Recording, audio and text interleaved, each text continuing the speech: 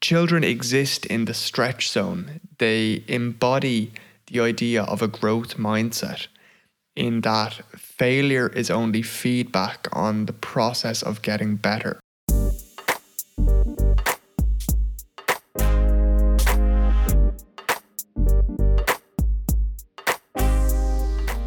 Hey everyone, my name is Jack Kavanagh and you are very welcome to the Only Human podcast.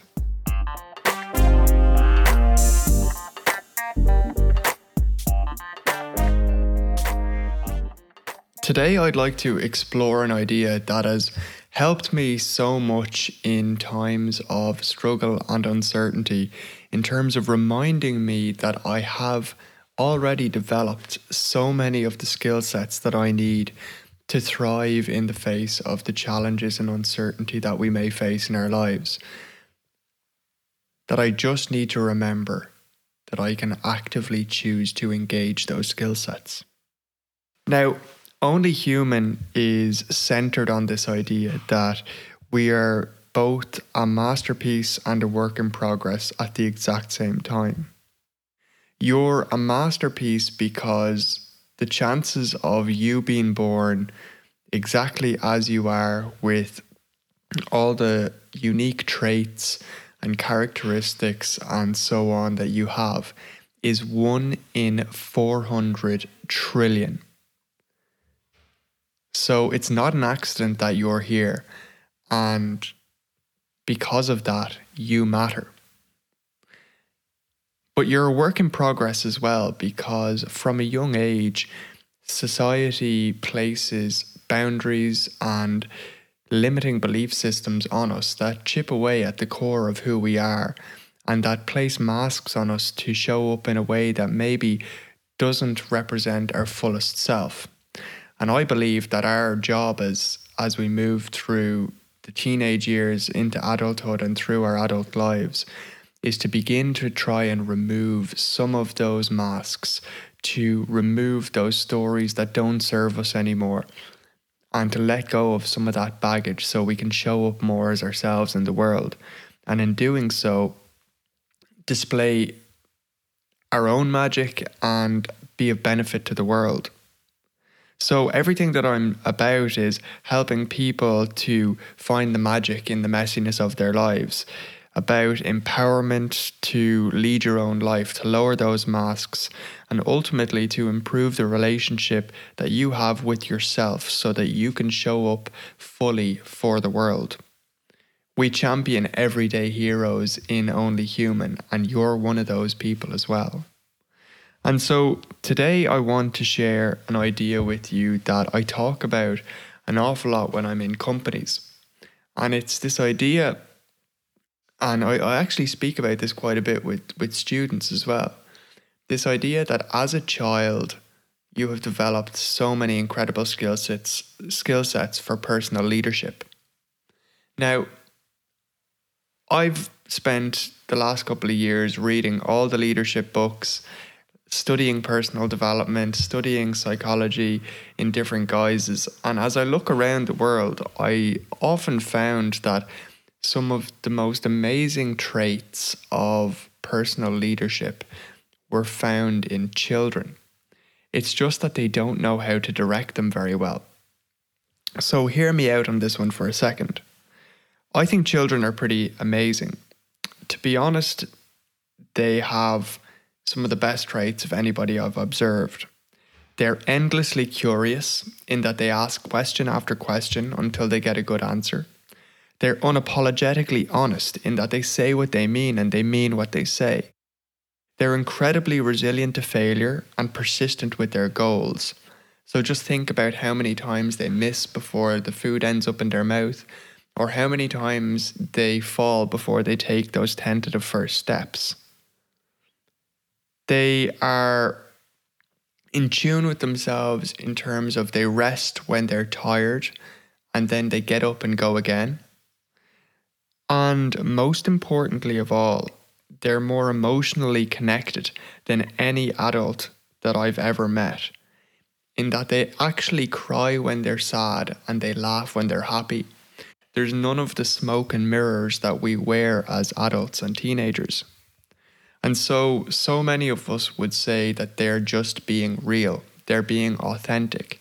And isn't that something that we all want more of in our lives and that we strive for? And the thing is that these children naturally display all of those things. Naturally, they build those skill sets in response to the stimulus that they're given in their lives. Children exist in the stretch zone. They embody the idea of a growth mindset, in that failure is only feedback on the process of getting better. And as they gradually stretch their capacity in response to the things that life throws at them, they get better and better able to manage the day-to-day challenges that they face. They learn how to navigate their world and start to build the capacity to take on more and more and more. And then us smarter adults come along, and we start to, as they get the capacity to explore bigger areas and to navigate the world on their own 2 feet, we start to instill fear in them, to try to protect them and to socially normalize them. And we start to say things like, no, you can't, don't touch that, it's too dangerous, you can't go there, stay here. All of these kind of things in an effort to protect these young people. And if it's done well, what that actually does is it sets healthy boundaries for that young person. But when it's done poorly, what we actually do is we set up, rather than healthy boundaries, we set up limiting beliefs. We set up the fundamentals of fear and of instilling in that young person that they fundamentally aren't enough as they are. They don't have the capacity to trust their gut and so on. And that's against the backdrop of these children learning and growing and seeking to expand their capacity. And as they do so, they get really, really good at that, at managing the day-to-day challenges that they face. And into the teenage years, that continues. And we get so good at it that at some point or other, most of the day-to-day things that we actively had to learn as children and into our younger teenage years become second nature, and they become habits and routines that we do day in, day out without thinking about them. And at some point for all of us, it becomes very easy to slip into the trappings of the comfort zone, where we're no longer really learning, we're no longer really challenging our capacity, and to a certain extent we stagnate. And this can happen during maybe our later teenage years or in our adult life. Maybe it's within a relationship, our career. Maybe it's within our health and fitness. Whatever area of our lives that this happens in, we slip into this comfort zone. And they say the comfort zone is where dreams go to die. Well, it's where we sort of stagnate, we plateau, we're no longer growing or developing. Inevitably, life doesn't allow us to stay in the comfort zone for too long.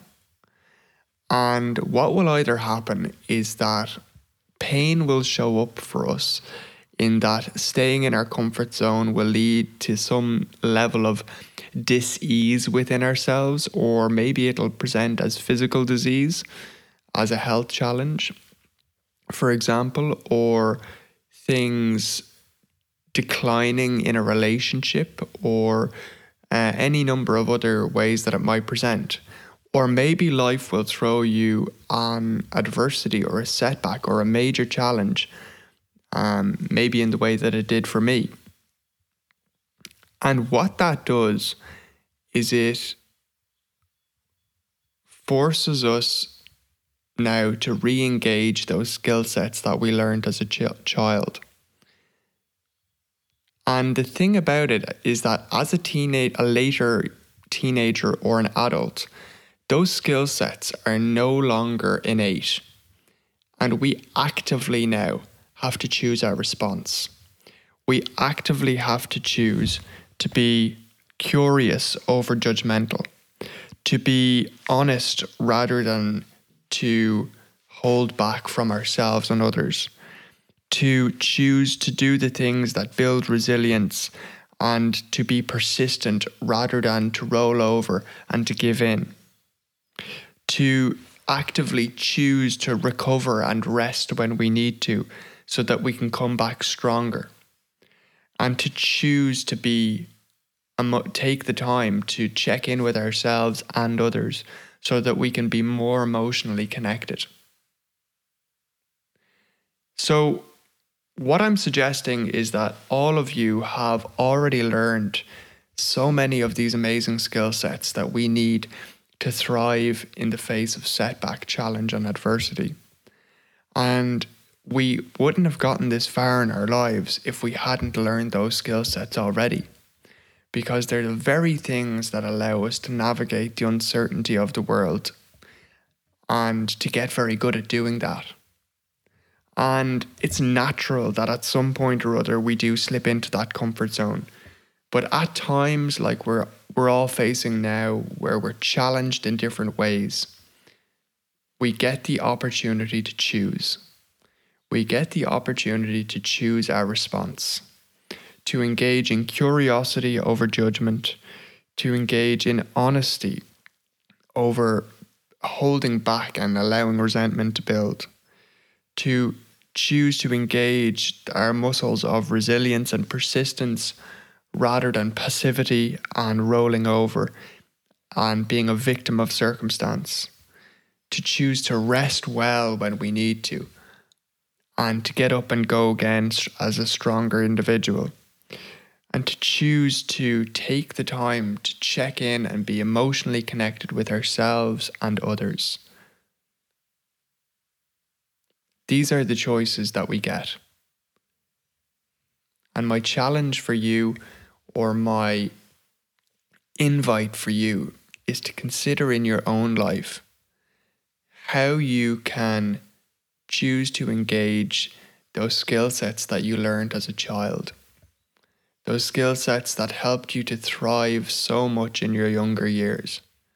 And how you can re-engage those in the various different areas of your life, whether it be in your relationships, whether it be in your health, whether it be in a hobby that you maybe have let slip.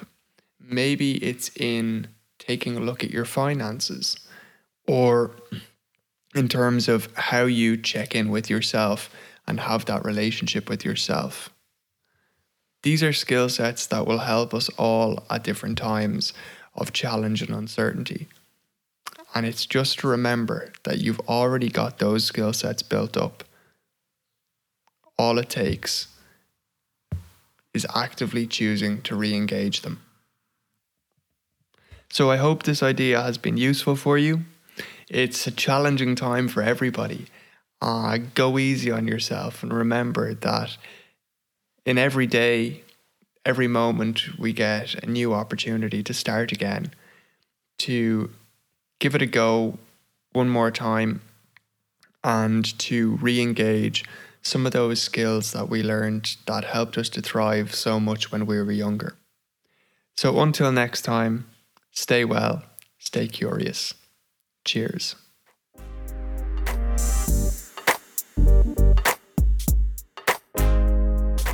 What has been so heartwarming about the Only Human podcast as a project is that it is creating a community. It's creating a tribe of like-minded people who are open to exploring new ideas and insights that can help them in their own lives. If something that was shared in today's podcast has resonated, it's hit home, maybe it's helped you to see things in a different way or added value to your life in some shape or form, please do share it with a friend. It's the single best way that you can continue to support what we're doing and help us to spread the message. Again, if something has been of value today, please do share it online. Tag us in the post on Instagram, on Facebook, on LinkedIn or Twitter. My Instagram handle is Jack Kavanagh, IRL, and thank you. The feedback has been overwhelming, and we really do love having you along for the journey. Until next time, stay well, stay curious. Cheers.